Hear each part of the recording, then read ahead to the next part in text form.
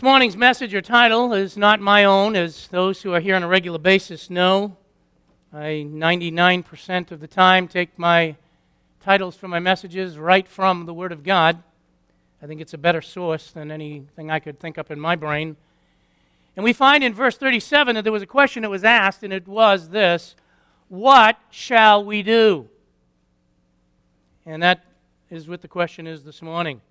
I want to give you, though I have to be a little careful with the historical background here this morning, but I think it's so important for us to understand what we're dealing with here in our context, because many years have come and many years have gone since Jesus Christ has been on the scene. There were many years before he ever came. But what has transacted to lead to this point where people are asking the question, what shall we do? Well, let me start very briefly with Jesus Christ. Jesus Christ has left his throne above, for which he was with the Father from eternity past. As he looked on man, he found that there were none righteous, no, not one, according to the Psalms and according to our New Testament. But God so loved us that he sent his Son. And Jesus Christ came into the world. The Word was made flesh. That which was not common to God, flesh and blood, he took on himself and made common to him out of his love for us. We know our flesh and blood is weak. We know our person is weak, and the older we get, the more we discover that. Nevertheless, God left eternity past and came into the world that he had created. And then Jesus Christ came unto his own, and his own received him not. He dwelt among men. We celebrate at Christmas time with many songs that are very common, probably to all of you, whether you're visiting or not. For unto us a child is born, and unto us a son is given. The government shall be upon his shoulder. We know that he was born in Bethlehem. We know the Christmas story. Mary, a virgin, took him in. By this time, in Acts chapter 2, Jesus Christ has come. He has been crucified. That was not uncommon. Many people were crucified. Many believers for their faith were crucified. He had also been resurrected from the dead by this stage. Something that's got insurmountable evidence, though today still is doubted by man. If we had the evidence that people have had for the resurrection of Jesus Christ, for anything else, a court would make it so obvious that it was true. For example, at the time of the writing of Scripture, he mentions that 500 people who had witnessed him after his resurrection, most of who were still alive when the Scriptures were recorded, knew that Jesus Christ was seen after his death. He had spent 40 days, according to Acts chapter 1, which is not too far from our text, among his disciples and apostles, still ministering, still carrying on a ministry. And he had promised them in chapter 1 that not too long from now, the Holy Spirit is going to come in a different capacity. It's not that the Holy Spirit had not been here. Right back to Genesis, the Spirit of God moved among the waters. The Spirit of God has always been here. But he was coming in a different capacity because he would enable, he would empower, he would come into, he would make his home among, within believers. And that would come. And then he left at the Mount of Olives and he went back to his heavenly Father, having accomplished that which he was set here to do. In fact, on the cross, when he was crucified, one of the last things he said is, "It is finished. My work is done. It is over." What had happened? He had satisfied the penalty and price for sin. Though men, some men, few men, do not want to believe that there's sin in their life or in the world, and I would say that someone like that has got their head buried, because you cannot pick up a newspaper, you cannot go to an internet server, you cannot go to a TV set, you cannot observe the world that you're living in without seeing the sin that is here. All men have sinned and come short of the glory of God. That carries a penalty. The wages of sin is death. We will experience physical death. We know that. We don't want to talk about it, but we know it. But also we have experienced separation from God. That is why Adam and Eve had to be cast out of the Garden of Eden. That's not just some nice story. Because of the holy nature of God, who is perfect and holy, when man sinned, he could no longer be in the presence of God. Well, there's a debt to be paid. Just like when you have a credit card debt, somebody has to pay it. We try to pay it, hopefully we do, but wouldn't it be great if somebody paid it for us or paid off your mortgage? Jesus Christ satisfied the righteousness of God by paying and satisfying the demands on sin in his own body there on the tree. And his work was done. Now he went back to be with the Father. At this stage, Romans had basically crucified another person. Nothing uncommon. Another leader of another group who's raised up a following disposed of, as far as they were concerned. The crowds had quieted. They were happy. They went back to their normal life, soldiering, carrying on their business. The Jews were relieved. This had been a man who come on the scene who didn't fit their idea of what the Messiah was supposed to be like. The Messiah was the promised one of God. God had promised that one day he would send someone into this world who would be the Christ, the anointed one of the one true God, who would come into this world to satisfy the just demands on sin, thus paying that penalty I just talked about. They didn't see him that way because they wanted a ruler to come in to overpower Rome, to free them, if you will, from the burden that Rome had around them. Jesus Christ didn't fit that category as far as they were concerned. And so they called out for his crucifixion. Rather than even have one of the most despicable men kept in prison, they wanted him released and by the name of Barabbas. But not Jesus Christ, an innocent man, crucify him. And he was crucified. So to them, relief. Interestingly enough, now they're back to their routine, which is what? A lot of church, a lot of temple, a lot of religious works, and still looking for the Messiah. Still looking today as a national entity. Still, though some of them have come to Christ, still looking for that Messiah to come, and back to business they go. He's done with. The disciples of Jesus Christ, they had spent time with him. They had witnessed many miracles. They had seen, they had listened to him. They had the best itinerant teacher that any human being could ever have, instructing them day after day about who God is and how they can have a good relationship and a proper relationship and the only relationship with the only one true God. And now their leader has been crucified. They had chosen a replacement for Judas. Judas had betrayed the Lord Jesus Christ. And in Acts, they had chosen their replacement. And what were they doing? Well, since they were promised the Holy Spirit, they were waiting, and they were together, and they were praying for that promise because they believed what Jesus Christ had said, that one day, while he was going back, he was going to return, by the way. And as you notice, it didn't happen yesterday.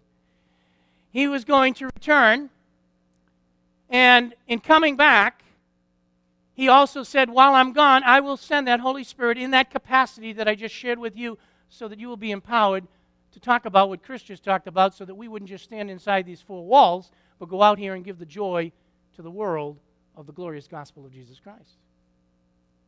So they're fellowshipping together. So people have kind of gone back to things, and what happened? The Holy Spirit did come. And he came in the capacity just like the Lord Jesus Christ had said he would. And when he did, people needed evidence that that was really the case. And so what amazingly happened, as we come to the second chapter of the book of Acts, is what happened, people who had never studied different dialects and languages of other people, all of a sudden began to speak very clearly the wonderful things of God in known languages. It says it very clearly in the book of Acts, chapter 2. And the people marveled. So would you. So would I. If you happen to be here today and know a foreign language, and you were sitting next to somebody that you knew had never studied that, and they started speaking fluently to you, in your own language, I would say that you would probably have your mouth drop. And so they're amazed. Here we have people who have come because of a special occasion, and they're gathered together, and here now they're hearing the wonderful things of God by people who didn't know these languages. And so they're wondering what in the world is going on. Chapter 2 now, verse 13. And it gets to the point that people say, I know what it is. They're drunk. Look at verse 13. But others were mocking and saying, they are full of sweet wine. They stayed up a little too late. They had a little bit too much to drink. Watch out. That's what they were saying. And that leads to one of the most marvelous people that God saved. Though anyone that he saves, it's a marvelous thing. And an unbelievable message. Because Peter, who had just denied the Lord 3 times recently, as most people know, then confronted by the resurrected Savior, expressed his love. That weak, cowardly man, with boldness in the midst of the people that he had cowered from not too long ago, stands up and he said, I will tell you what has happened. And we have this marvelous scene in Acts chapter 2. And beginning in verse 16, he gives an amazing message. And I just want to highlight a couple of things that he says. You'll notice he's speaking to the Israelites in verse 22. I want to go there because I don't want you to mistake this. Men of Israel, listen to these words, Jesus the Nazarene. There is no question who he's talking about. It is Jesus the Nazarene.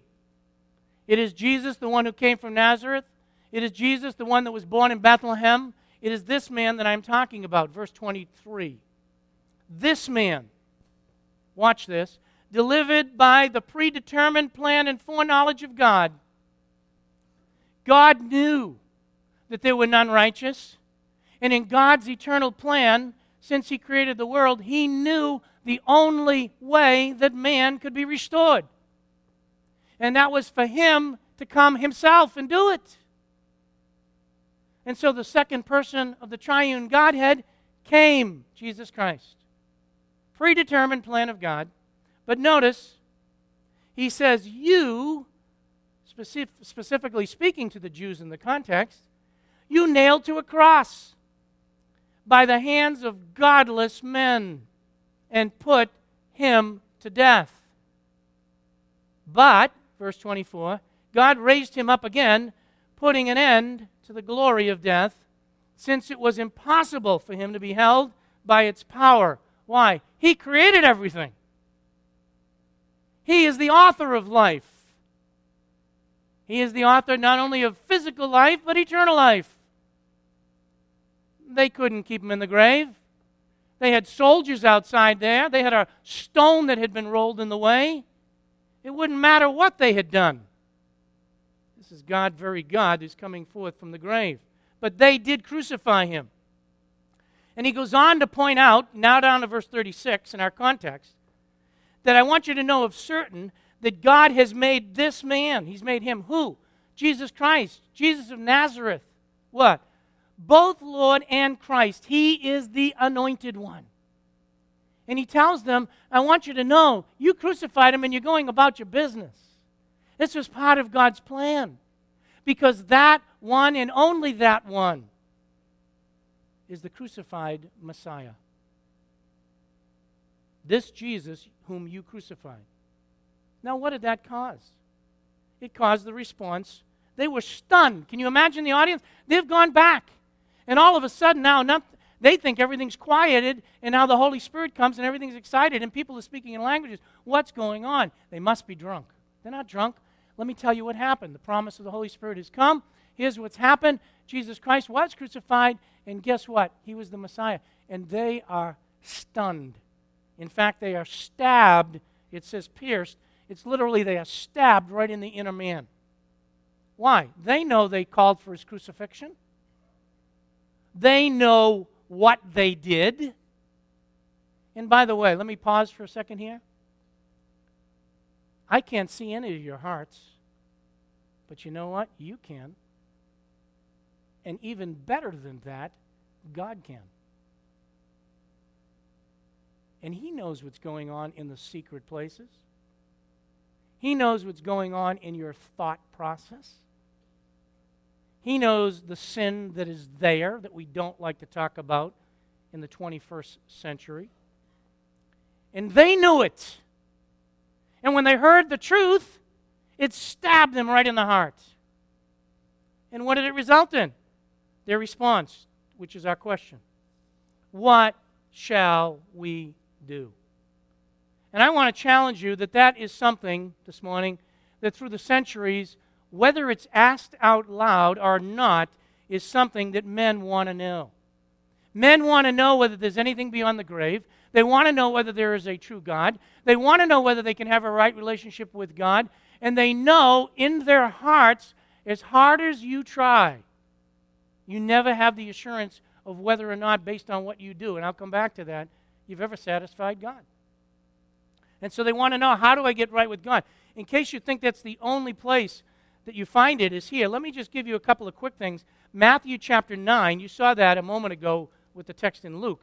But in Matthew chapter 19, I'm just going to read a couple of things. I want you to see that it's a common question. In this particular case, it's religious people.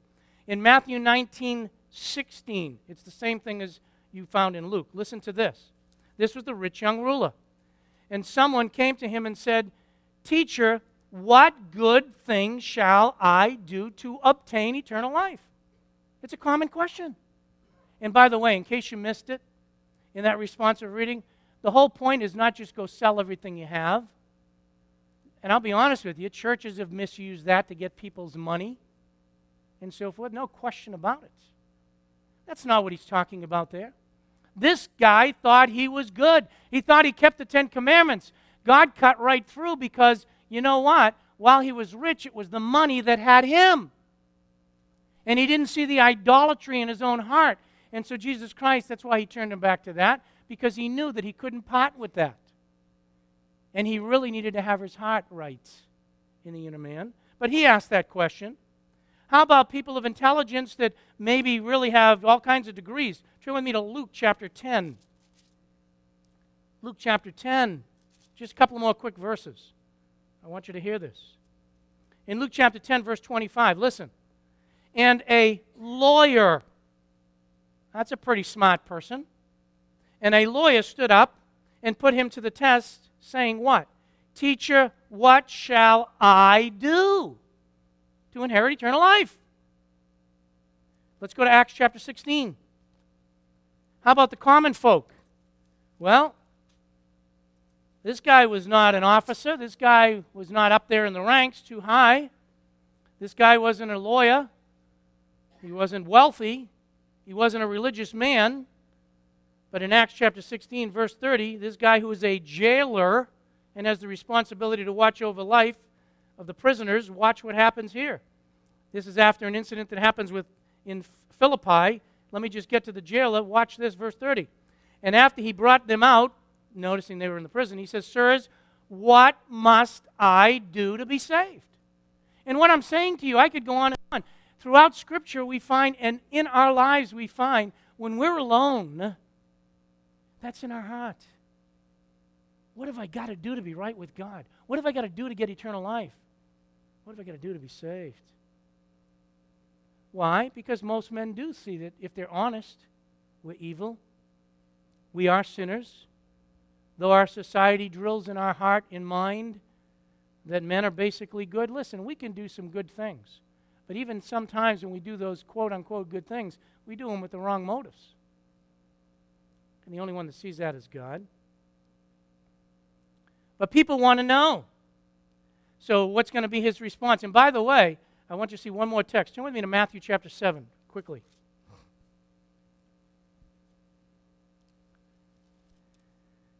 A day is going to come in which many people will stand before God. And I want you to open your ears up. Some of you I may never see again, whatever, but listen, open your ears wide right now, because this is a sad text. One day, many people will stand before the one true God and will be in this category. Matthew chapter 7, verses 21 to 23. Not everyone who says to me, Lord, Lord, will enter into the kingdom of heaven, but he who does the will of my Father who is in heaven will enter. Watch this. Many, not some, many will say to me on that day, now watch this, Lord, Lord, didn't we, right? Lord, Lord, did we not prophesy in thy name? And in your name, watch, cast out demons, and in your name, watch, perform many miracles? What are they saying? We did as many good works as possible. We even prophesied. We cast out demons. And we did it in the name of your name. We did religiously. We tried to be as good as we could do. Look at our track record. And what a frightening statement in the very next verse. And then he declared to them, I never knew you. Depart from me, you who practice lawlessness. And what's happened is they will be cast out of God's presence for all eternity and eventually end up in the lake of fire. Why? Because they're basing everything upon their works. What they did. What they think they did. And what they did in the name of religion or the name of God. Go back to Acts chapter 2. I want you to see that when they ask this question, Peter doesn't say to them, go to church. Peter doesn't say to them, do the best you can. Peter doesn't say to them, pray to other saints. Peter doesn't say to them, don't worry, your ancestry helps you. He says to them, repent. Turn about. Why? Because salvation, my friend, doesn't come by good works. Today, you all witness baptisms, and I'll talk about that in just a second. There isn't a single sacrament that ever gets a person to heaven. Baptism saves nobody. It didn't save those people today. Communion doesn't save anybody. Saying prayers doesn't save anybody. Coming to Fellowship Bible Church doesn't save anybody. Going to any other church on the face of the world doesn't save anybody. And people have the mindset, I did. For those of you that are not familiar with me, I grew up in this neighborhood, which is very unusual that I'm preaching in this neighborhood. But I grew up, went to St. Patrick's School in Lawrence, graduated from Central Catholic in Lawrence. I grew up, I knew these things. I believed, listen carefully, I believed that Jesus Christ had come. I believe he had died on the cross. I believe he had resurrected from the dead. But really the concept was that he opened the gates of heaven, so now my good works, if they were on a scale, could get me into heaven. That's not the way it works. I just demonstrated that to you. People want to think they can do it by works. There is no religion on the face of the earth can do anything. And you can't, nor can I. And this repentance has to do with the change. It means to change. It's not just turning over a new leaf. It's changing our thinking that we could do anything. There is only one work to do. Turn with me to John chapter 6. This is what's involved with that repentance. I want you to see it from God.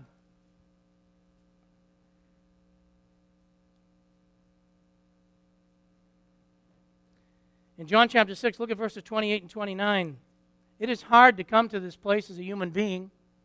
We all think that if our life, think about it this way, what a tragedy wouldn't it be to die and just hope that you've got enough good works on the scale to get you in and never knowing? What a tragedy. When God says that you can know that you can have eternal life if you've put faith in Christ. In John chapter 6, he tells us, look at this, verses 28 and 29. Therefore they said to him, here it is again, what shall we do so that we may work the works of God?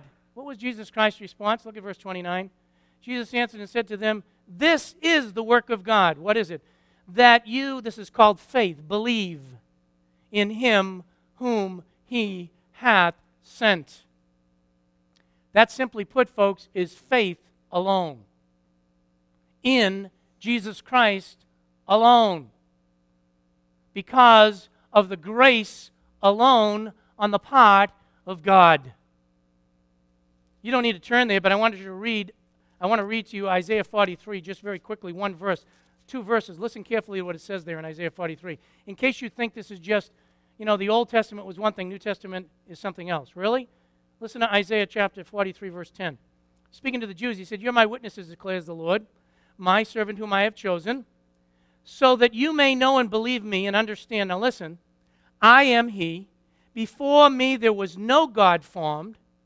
There will be none after me." And don't miss this verse. "I, even I, am the Lord, and there is no Savior beside me." God's the only Savior. God's the only Savior. That's why he said to believe on the Lord Jesus Christ. Ephesians chapter 2 says, "For by grace are ye saved by faith. And that not of yourselves, it's the gift of God, not of works, lest any man should boast." Romans chapter 3 says that it's not by works of righteousness that we have done.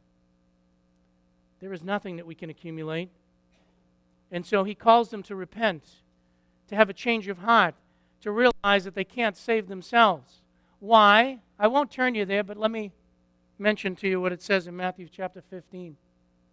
It says, "It's not which goes into the man that defiles a man, it's which comes out of the man, because in the heart," listen carefully, "in the heart are adulteries, murder, thievery, and on and on and on it goes."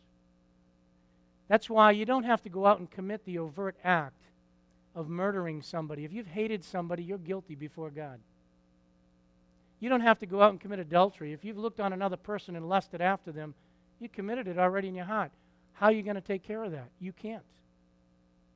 And neither can I. A couple of the candidates professed John 3:16. Why? Listen carefully. "For God so loved the world that he gave," free gift, "his only," that's unique, "begotten Son," his Son. Why? "That so whosoever believeth in him," that's faith, "should not perish, but have eternal life." There is nothing there about baptism, nothing there about good works, nothing there about anything. Jesus Christ said, "I am the way, the truth, and the life." No one.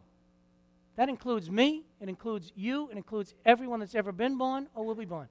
No one comes unto the Father except it be through me.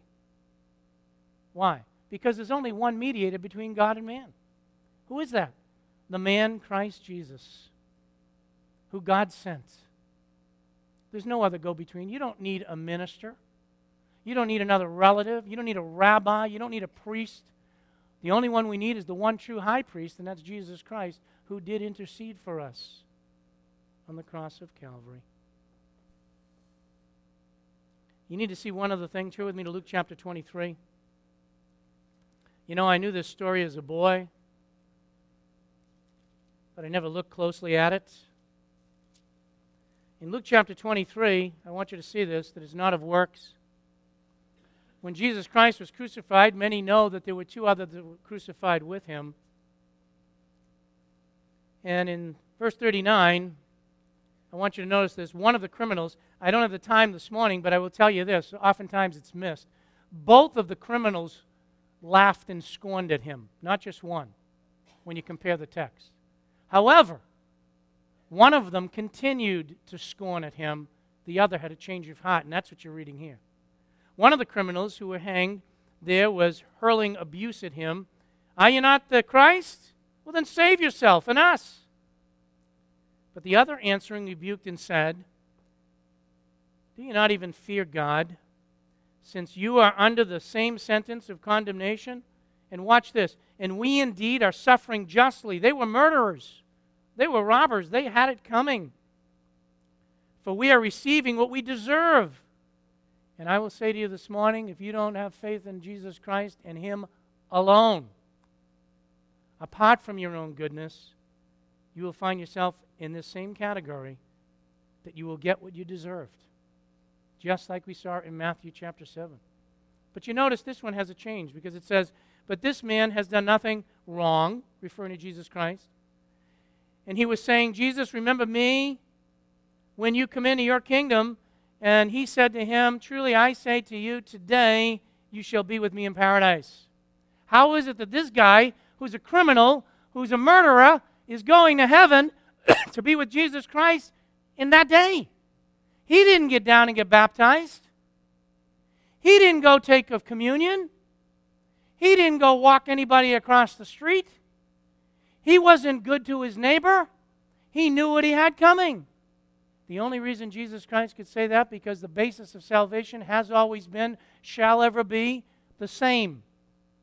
By faith in the person of Jesus Christ. And his faith was placed in Christ. My friend, don't be a fool. It is that. And when you go back to Acts chapter 2, then where does baptism fit in? You witnessed it today. In verse 38, it says, Peter said to them, repent, and each of you be baptized. Why? For the forgiveness of sins. The concept there is it's because of what they have just professed. Baptism follows. I was baptized as an infant. I never remembered anything. No, and that, just to be serious, the reality is, why do we wait? We wait to make sure they know what they're doing. Because a person has to come by faith to Jesus Christ by themselves. And then baptism should follow. Why? Because they've been given the forgiveness of sins and the gift of the Holy Spirit, which comes today for all believers, which was what set it off in Acts chapter 2 in the first place. What are we saying? Some of you are saying, I've been here long enough. What we're saying to you this morning is there is no other way to heaven. You know what? You heard me say it earlier. I don't care who the youngest person is in this room or the oldest person. You know death is coming. And you don't even want to think about it. And you can be bold and say, I'm not afraid of death. Maybe. Maybe because you don't understand. Are you sure that you know the one true living God? You say, well, I don't even know if he exists. You're going to wait till after death to find out? My friend, you'll find yourself in hell. You'll find yourself in the same predicament that we read in Matthew chapter 7. That when you stand before God, you'll try to say, but look at what I did on earth. And God's going to say, but I never knew you. There was no relationship. If you wanted to do anything, I gave you the instruction. The one good work is believe in my Son. Why do you think God would go through the effort of sending Jesus Christ into this world if there was any other way to get to heaven? There isn't. If there was any other way to get forgiveness of sins, there isn't. The only way is through Jesus Christ, through faith in him. The Lord Jesus Christ has given us the message, believe on the Lord Jesus Christ, and you shall be saved. Why do I need to be saved? Because of my sin. Because death will come, and then the Scriptures tell us, it is appointed unto men once to die, and then comes the judgment. And there are those who have already gone to the grave, who thought they could handle it on their own, who have now faced death and faced the reality of seeing the judgment comes. Don't be a fool. I'm so thankful we have the truth of God. There's so much going on in the world around us. I'm sure most of you are aware because it was all over the news and everything happened. I made a little joke about it and really shouldn't speak lightly of those things. But yesterday there was a prediction of doomsday and so forth and so on. I'm so thankful because I got a phone call on it and had to ask. I'm so thankful I can turn to this book and find the truth. And so can you. That was challenged of me. I grew up with a Bible in my home. I grew up in high school studying the Bible. I grew up knowing many of the verses, but I had never looked at them closely. I just accepted religion for what it was, religion. My friend, don't let the day go by without you checking what I've just said to you, because you have now been exposed to the truth, and you are held responsible for it. Jesus Christ is the way, the truth, and the life. There is no second chance after death. There is none. It is only now that you have the opportunity to believe on the Lord Jesus Christ. That's why that message was given. What must I do? Accept God's gracious gift of salvation as presented in Jesus Christ, and you will have forgiveness of sins and the gift of eternal life. Let's pray.